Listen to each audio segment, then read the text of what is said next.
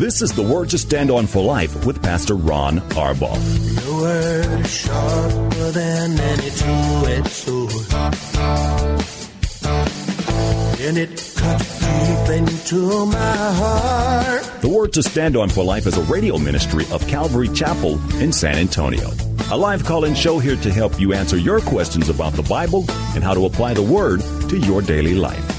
For more information on Calvary Chapel, visit our website, calvarysa.com. Get your Bible questions ready and call in now to 210-340-9585. It's The Word to Stand On for Life with Pastor Ron Arbaugh. Running the word to stand on. Keep us down in our solid ground. The word to stand on. Welcome to the show, the Tuesday edition of the program. I'm Pastor Ron Arbaugh from Calvary Chapel in San Antonio, Texas, and you're listening to The Word to Stand On for Life. And by the way, we really appreciate you tuning in. It's a program dedicated to taking phone calls and answering Bible questions, life questions, questions about our faith, anything and everything that's on your heart. We'll do the best that we can to answer. You need only to call us. You can do that by dialing 210-340-9585. That's 340-9585. If you're outside the local area, you can call toll-free at 877-630-KSLR. Numerically, it's 630-5757. You can email questions to us by emailing questions at calvarysa.com, or you can use our free Calvary Chapel of San Antonio mobile app and send them to us that way. If you're driving in your car, the safest way to call is use the free KSLR mobile app. It requires just one touch. Call now, and you'll be connected directly to our studio producer. Our main number, one final time, is 340-9585. Because it's Tuesday, and a cold Tuesday, I might add. We just, before I get into the question, I get the mail and took the mail down to Malta Medical every day and then come back up here and with the mail that we have here. Well, one of our graduating seniors last year is now in a performing arts college in Iowa, and she called her mom. I was talking to her mom. The temperature in Iowa, the wind chill factor there is 22 below zero. I would have told her to come back to Texas, but it's cold out there. So her name is Sarah. You can keep Sarah in your prayers. Well, let's get right to questions. My first one comes from Manuel, not Manuel. Manuel is a different spelling. Pastor Ron, I know God didn't use evolution in creation, but couldn't he have made the earth with the appearance of age? Of course he could have. We know that when Adam was 1 day old, he appeared to be a grown adult. So Adam was created with the appearance of age, even though, in fact, he was really only 1 year old. People say, well, how old was Adam when he was created? Well, he was brand new. It was 1 day. Well, the same thing could be true with the earth as well. However, God's not doing stuff like that to trick us. Here's something that we've got to worry about, Manuel. We get so brainwashed, so bombarded with the earth, the galaxy, the universe is billions and billions of years old, or we've been around for millions of years, that it's just sort of stamped in our brains, instead of understanding that day one was when God said, let there be light, and there was light. Day 6, God created mankind. And in between all of that, this process of creation, it took 6 full days, 24-hour days. And we don't have to apologize for that. We can believe in the beginning God, or we can believe there was a big bang, or there was a lower life form that we evolved from, or we can just say God made it. So Emmanuel, he could have for sure made the earth with the appearance of age, but I'm betting that our testing and aging processes aren't nearly as effective and correct as we think they are. Don't be embarrassed to tell people that you believe in a young earth, and Jesus did it all. Let's go to a phone call. We've got, let me see here. Robert from San Antonio on line 1. Robert, thanks for calling. You're on the air. Hey, Pastor Ron Arbaugh. How are you doing today? I'm doing well, thank you. Listen, I got a question here. Well, obviously, that's why I called in. The Nephilim, are there any present-day giants from that, what took place in the pre-flood days and after the pre-flood days? Are there any forms and signs of any of that still going on, that type of activity? Outside of the NBA and some tribes in Africa that routinely have people that approach 7 feet tall, no, and I'm not being flippant with you, Robert, at all. Right, it's just, right. It's just the answer is no. You know, when people groups scatter and the DNA pool is limited, obviously you're going to get a whole bunch of people that look like one another, and that's the reason for the appearance of very, very large people. Other times the appearance of super large people is just an anomaly, sort of a freak thing, and happens. But there's nothing like the Nephilim going on now. Now we also know, though, that, for example, we can go back to the Philistines, Goliath and his brothers. They were giants then. We would consider them giants now. Goliath was supposedly about 9 feet 6 inches tall. Right. And again, there are still places where people are very small or very large, but nothing like the Nephilim. That race was completely wiped out in the flood. That, I believe, was the purpose of the flood. Pastor Ron, one more question, because I hear various programs in my radio Christian program, and they've been talking about the Book of Enoch. And have you ever heard of the Book of Enoch? And I just read the hardcover on a bookstore, and it talked about demonology, and I just thought I better not even go there. I thought that was a leading the Holy Spirit there. What's your thought on that? And I'll hang up and let you go on that. But should I don't think I should be dabbling in that when it comes to that. Would you agree with me on that as well? Yeah, Robert, I would say I've only glanced through the Book of Enoch, so I haven't actually read it myself. But I don't think it's harmful if you have discernment and if you're grounded in the Word of God. It's not something that's going to lead you astray in terms of false doctrine or anything like that. If you understand what it is, and I think the problem is when we read something like that, we have a tendency to give it way more credibility than it ought to have, and it becomes influencing. There are other extra canonical books. It's hard for me to say. And the gospel stories, according to the others out there, there's great historical value. A lot of them are interesting in large places of the book. However, I don't recommend anybody, Robert, spends any time in those books until they're really and truly grounded in the Word of God. It's just our natural human curiosity. When something piques our interest, we're going to get it, and then we're just naturally going to give it the same kind of weight that we give our Bible, and that's the one thing that we should never do. And by the way, the Internet proves that to be true. I've got people all the time who are emailing me or calling me and wanting to argue with something I've said based on something they read on the Internet, like everything on the Internet is true. The books, though they have historical value, they are simply books written by men, not books written by God. And that's the primary danger, that we end up giving them more credibility than they deserve. Thank you, Robert. 2 good questions. Appreciate it very, very much. Here is a question from Jeff.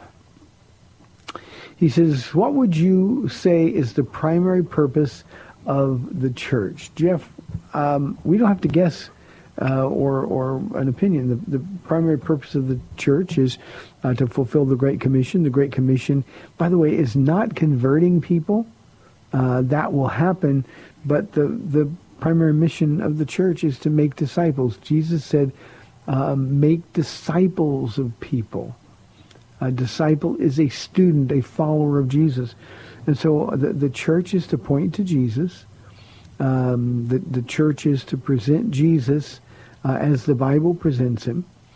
And then when people get saved, then we teach them. And Jeff, that's the one thing I think that's missing in the 21st century here in the United States in the church.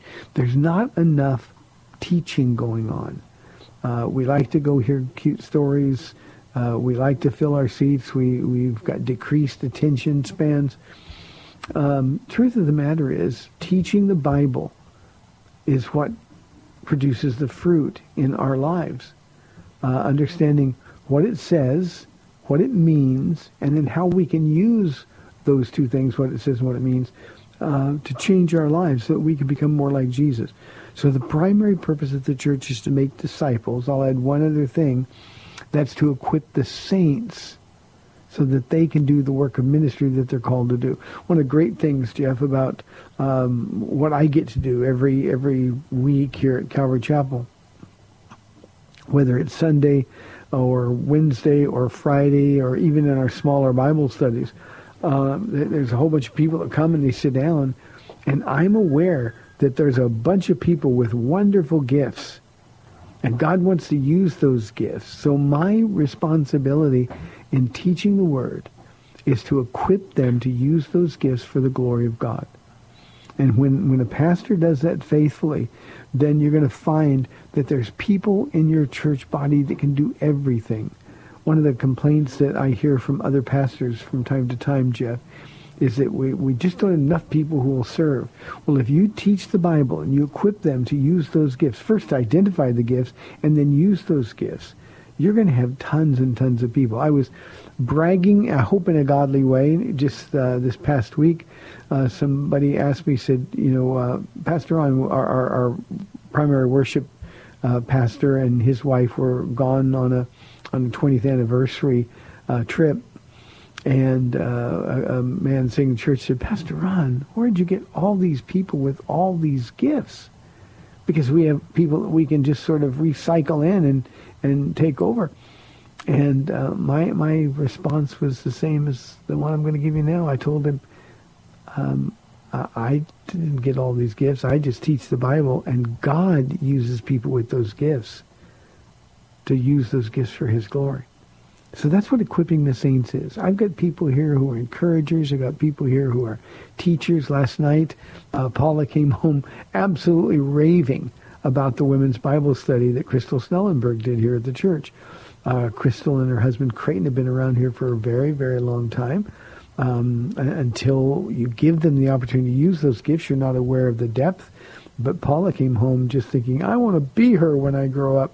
That's just the gift. We have people that can fix things. We got people that can do tech stuff and sound and audio and video gifting. And we got others who have just a gift of discernment, and God sort of can lead and guide them and direct them to the people who are hurting. That's the way the body has to work. And Jeff, there's no other purpose. The purpose of the church isn't to grow. The purpose of the church isn't to win converts, although that will happen. That's a benefit of teaching the Bible. But the purpose of the church is to make disciples and equip the saints for the work of ministry. 340-9585 for your live calls and questions. Remember, the program's a lot more interesting when you're involved. Here's a question from Maria. Haven't had this question in a long time, Maria. Maria says, did Jesus say Peter was the rock of the church, and that's why he was the first pope? Maria, Jesus didn't say Peter was the rock of the church. Jesus was using a play on words. And when he said, you are Peter, the Greek word he used there was a word that means tiny pebble. And then he says, this rock, and it's a big massive stone in Greek, is his statement of faith. Who do people say that I am? Then Jesus said, who do you say I am? Thou art the Christ, the Son of the living God. And Jesus said, blessed are you, Simon Peter, because man's not revealed this to you, but my Father in heaven. And on this rock, this statement, this massive rock, the statement of faith in who Jesus is, that's the rock upon which the church was being built. So Peter was a pebble. His statement of faith, who Christ is, was this massive rock that the church is built upon.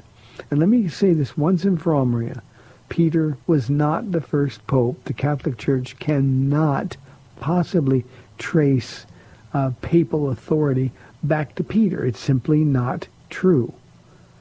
The Catholic Church in Rome, as we understand it today, didn't begin until the 4th century. 313 A.D., the Roman Emperor Constantine declared for his own selfish reasons that Christianity was the official religion of the world. Remember that he was a ruler of the world. That's where what we now know as the Roman Catholic Church began. Peter was dead. You can't be the first pope if you're dead. So to trace things back is just some dishonest spiritual gymnastics that they're doing to justify their papacy. The Mormons sometimes say they're the only true church because they're the only church where the foundation's the apostles and they still have an active apostle. But that's to misunderstand the ministry, the calling of the apostles, and the present-day application of those apostles and the progress of the church.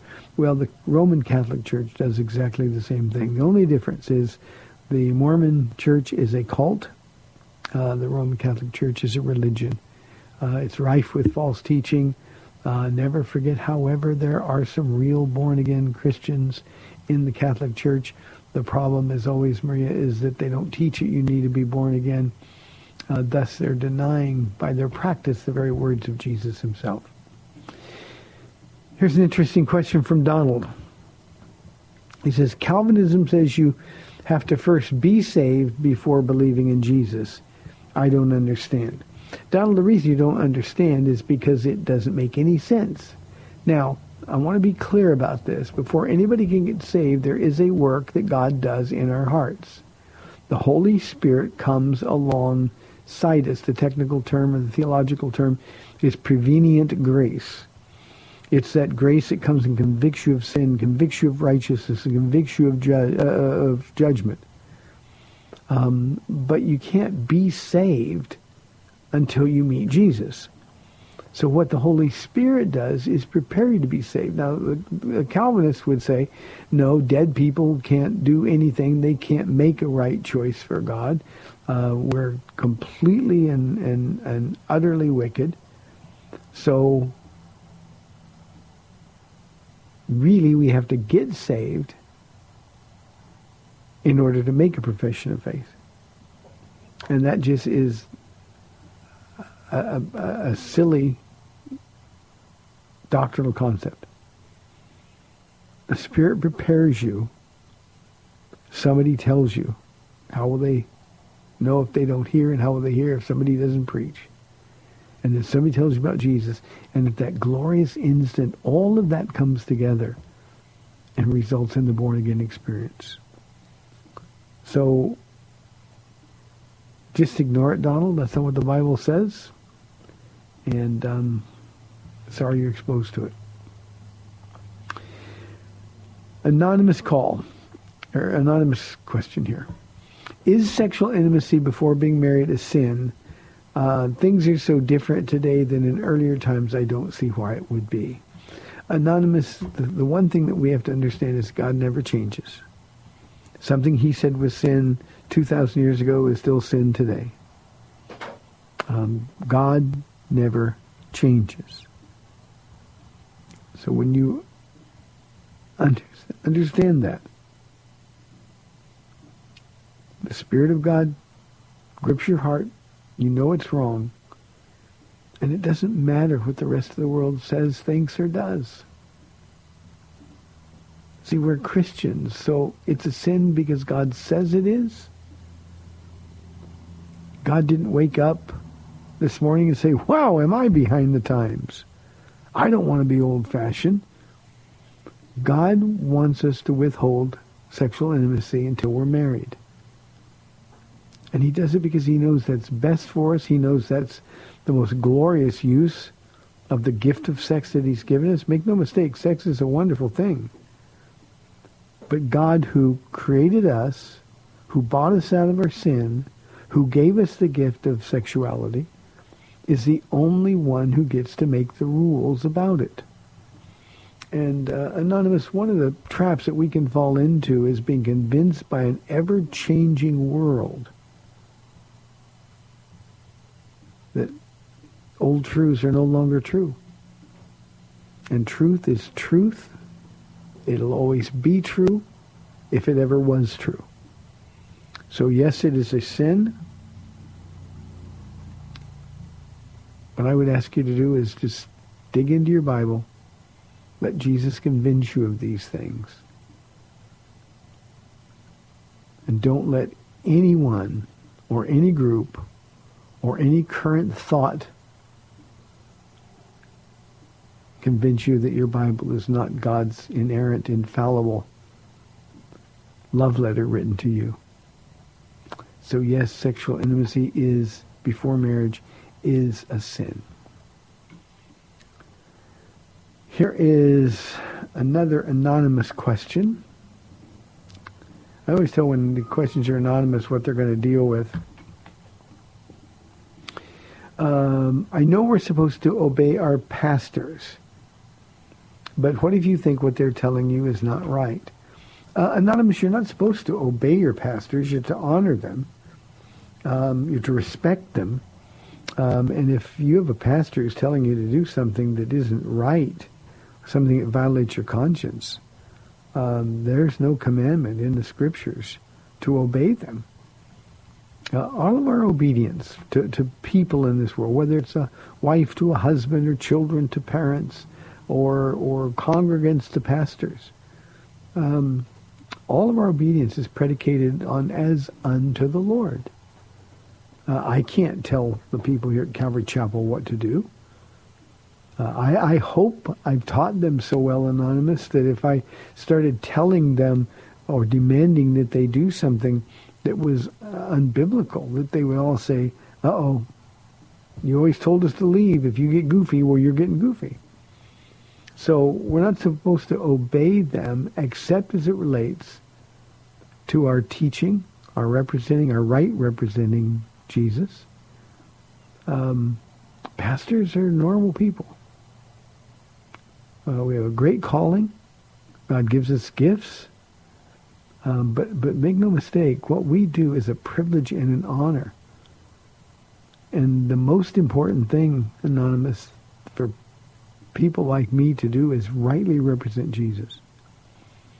You know, I've actually thought about this. You know, I went through some heart problems for the last couple of years, and it's all fine now, but I just thought, you know, if I've got to tell my church that I can't do this anymore, I want to be able to stand up before them when I say goodbye to them and hand the church over to Pastor Ken. I want to be able to say, if I have sinned against any of you, please tell me so that I can make it right, so that I can apologize. If I've abused anybody, if I've been demanding or harsh or unreasonable, I don't want to do any of those things. So honor your pastors, respect your pastors, but if your pastor is doing something or telling you to do something that you know you can't do or you shouldn't do biblically, then you cannot obey that. And it might be time to start looking for a church with a pastor who's really following the Lord. You know, being in a position of leadership at any level, and in this case we're talking spiritual leadership, can be a very seductive thing. And there are a lot of pastors who have taken advantage of their position as a pastor. It's one of the things that I constantly fear in my own walk with the Lord. I do not want to embarrass Jesus. I do not want to embarrass Paula. I do not want to embarrass Calvary Chapel of San Antonio. And that means I got to stay really, really close to Jesus. And then when I tell the people in the church, this is what the Bible says, this is what you ought to be doing, then in fact, they can do those things and will. But make no mistake, I don't have any authority or any control in anybody's life but mine, and to a lesser degree Paula's, but even still, Paula would be the first one, anonymous, she'd be the first one who, if I told her to do something ungodly, would say, nope, not going to do it. And she would do it because she loves me, but more importantly, because she loves Jesus. So, honor, respect, follow, but leave your obedience to Jesus. I want to be able to say, follow my example as I follow the example of Christ. That's not making people obey. That's setting an example for them to follow. Well, you can hear the music. We've got 30 minutes left in the program. 340-9585 or toll-free 877-630-KSLR. We'd love your calls. We'll be back in 2 minutes. Wanting the word to stand on. Keep us down in a solid ground. Word to stand on. Welcome back to the Word to Stand On for Life. We're taking your calls at 340-9585 or toll-free 877-630-KSLR. Now, here's Pastor Ron Arbaugh. Welcome back to the second half of our Tuesday show, 340-9585. We've still got time for calls and questions. Here is a question from, I lost it here. I'll find it. There it is, from Nacho, from our mobile app. It says, hello, Pastor Ron. Yes, another Proverbs question. I always tell when Nacho is doing his morning devotions in a book, the questions come. He says, what does Proverbs 21:14 really mean? Let me read it, and then we'll talk about it. Remember, these are general principles. Verse 14 says, a gift given in secret soothes anger, and a bribe concealed in the cloak pacifies great wrath. Like many of the Proverbs, it's a general principle. It is a practice that's been going on in the ancient world, even unto today in the Middle East. And what it's saying is, look, if somebody is angry with you, then by giving them a gift, being generous with even kind words, or in our culture we might say with flowers or cards at just the right time, is something that will demonstrate our heart to make things right. It's a gesture to get right and to make things right, because you don't want anybody to be angry. You don't want anybody to have anything against you. You know, Jesus said, if you bring your gift to the altar and you find that somebody has something against you, leave your gift there and go make things right. And I think that's what we're really saying. The part about a bribe concealed in the cloak pacifies great wrath. You know, in the ancient world, bribing kings, now it's not a sinister thing like it is here, but there were always people watching, and so the idea is to do these things in secret. You don't do these things out in the open for others to see. You do these things in secret, and then people will be able to trust your heart. Remember, just general principles. A bribe back then meant something completely different than now. So he's not encouraging us to be dishonest. What he's saying is simply be generous with the gift. So I hope that helps. Thank you very, very much. Let's go to Cindy on line one. Cindy, thanks for calling. You're on the air. Hey, Pastor Ron. I want to put a little shout out for Monday night. It was absolutely fantastic, and any ladies that had missed it by not seeing it online or being there, it's really worth your time to listen to it and to watch it if it's on the computer yet. Now, I've got one of my... It is online at calvarysa.com. Okay, thank you for giving that encouragement. Yeah, it was great. Now, I have another one of my I wonder what's going on questions, and it's in 1 Peter chapter 3, starting in verse 18. I'll read it in the NIV. For Christ died for sins once and for all, the righteous for the unrighteous, to bring you to God. Now, that's not where my question is. Here it is. He was put to death in the body and made alive by the Spirit, through whom also he went and preached to the spirits in prison, who, and then in verse 20, who disobeyed long ago when God waited patiently in the days of Noah while the ark was being built. Now, it goes on to talk about baptism, but that doesn't have anything to do with what I'm wondering about. I'm wondering, did those spirits that he preached to in prison, I am assuming that those are people who died before the flood, were they offered salvation, and did they maybe get saved? And I'll leave you with that and then listen online. Thank you. Bye. Yeah, let me tell you, first of all, it's not a second chance. This is a victory declaration. So when Jesus, between the time of his death and resurrection, we know that he went into the center part of the earth, the place we call the abyss. And Peter says that he preached a victory message. And in doing this, he wasn't giving them another chance to get saved. What he was doing is simply letting them know that his judgment is just, that they all had an opportunity to hear righteous Noah's preaching, but unfortunately they're guilty of rejecting the Word of God. Cindy, this is arguably the most difficult passage in the New Testament. Let me read something that Martin Luther said about this passage. From this place in 1 Peter 3 through chapter 4, verse 6, Martin Luther said, it's so short, more obscure than any other. And then Martin Luther said, frankly, I don't know what the apostle meant. I don't think it's that difficult, but it was important to understand it's not a second chance. Jesus went in a post-resurrection state into what we call Hades and preached a message.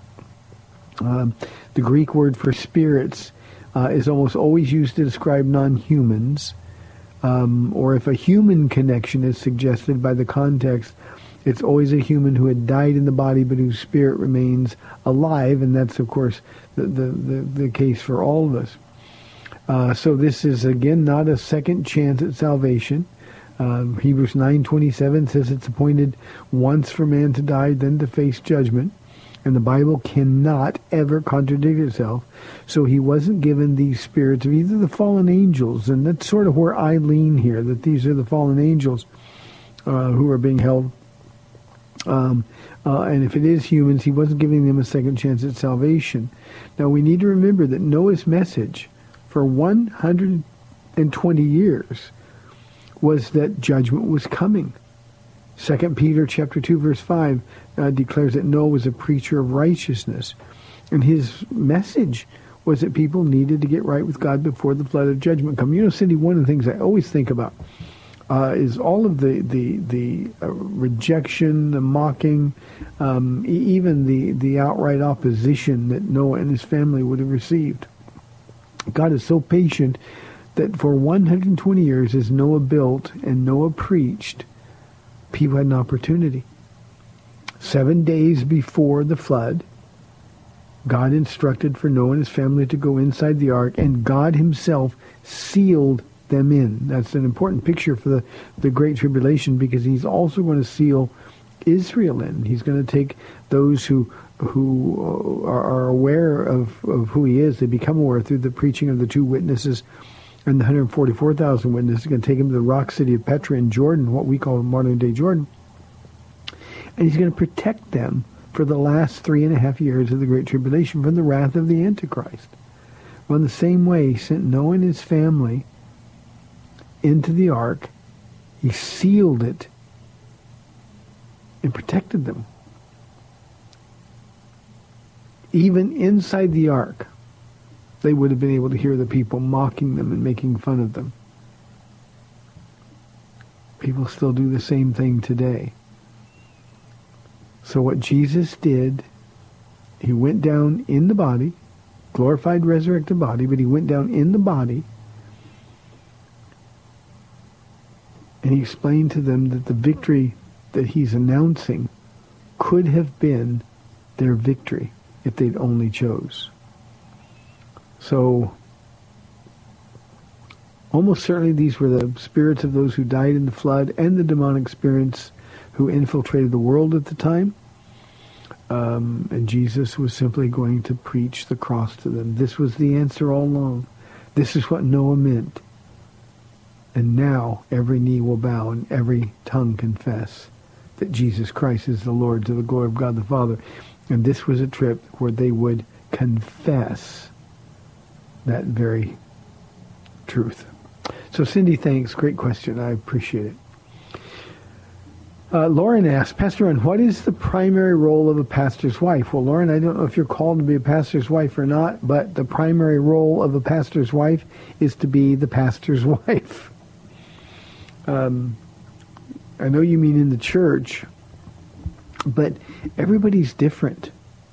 I have 6 staff pastors, 7 including me, and their wives. They're the ones that they weren't called by the Lord. Their husband was. What we do is let the Lord reveal the role that they're to serve in the church. I find it really interesting here. I'm surrounded by younger people. And a lot of our pastors' wives have a bunch of children at home. Their role is different than Paula's role. Some of the other pastors' wives, their children are now grown and in college or married or something. So they're, entering a phase of life where they're freed up and able to be in more places, do more things. So their role changes. The only thing that I require of Paula is that she loves the people that I love. Now, Paula uses her gifts, and I want all of the pastors' wives here at Calvary Chapel of San Antonio to use the gifts that God has given them. We want them to be in unity with their husbands. We want them to be solid in their marriages. We want them to be good. We want the pastors, of course, to be good and godly husbands and fathers. We want their wives to feel loved and precious and beautiful, all those things.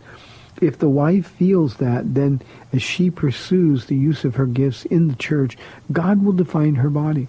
I was just trying to think and talk at the same time. One of my pastors and his wife just fostered and then adopted 3 kids, siblings, 2 girls and a boy.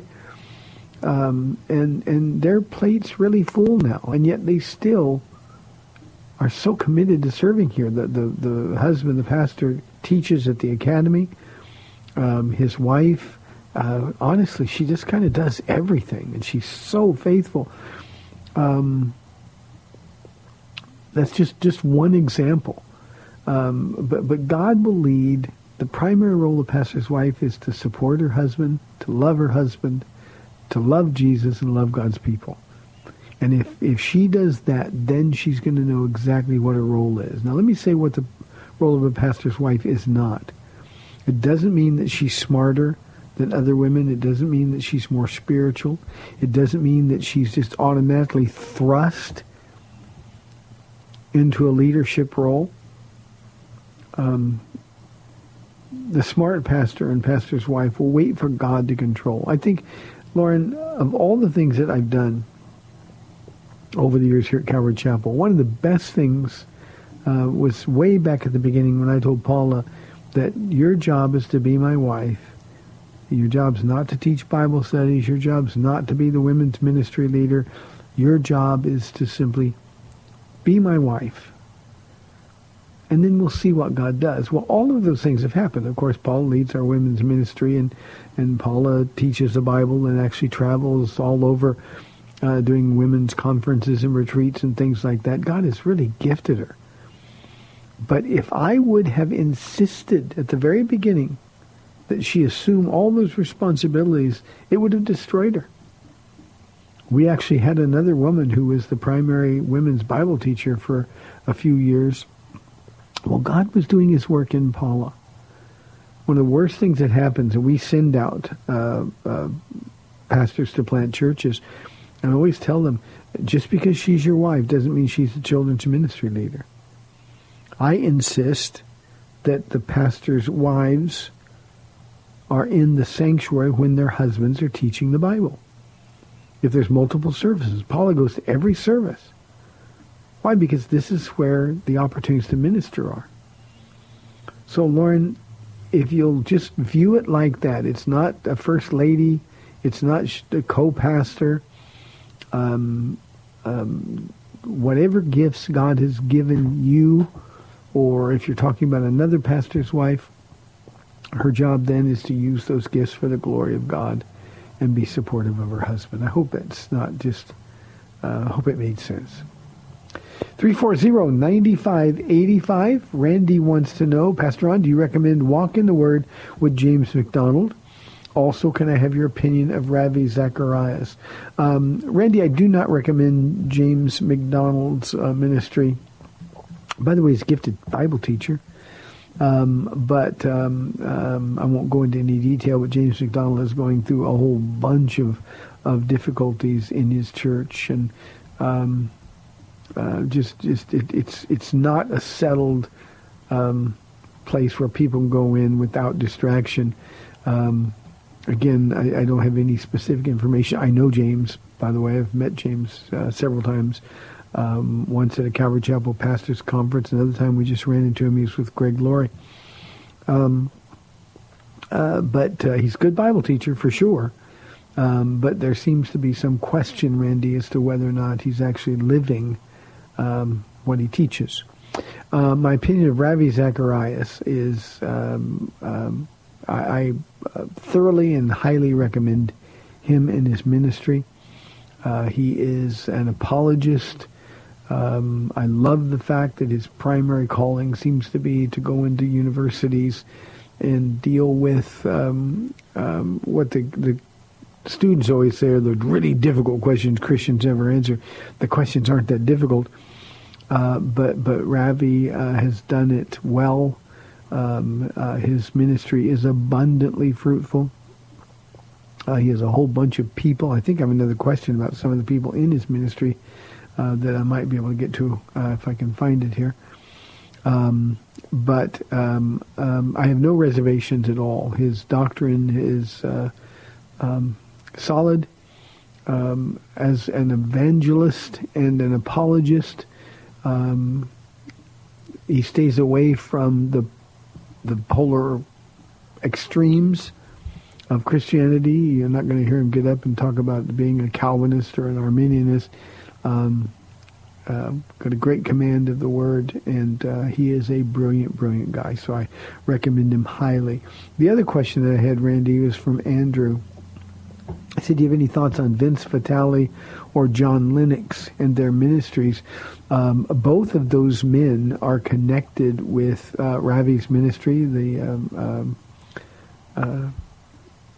travel all over the world. John Lennox is a kick. I love him.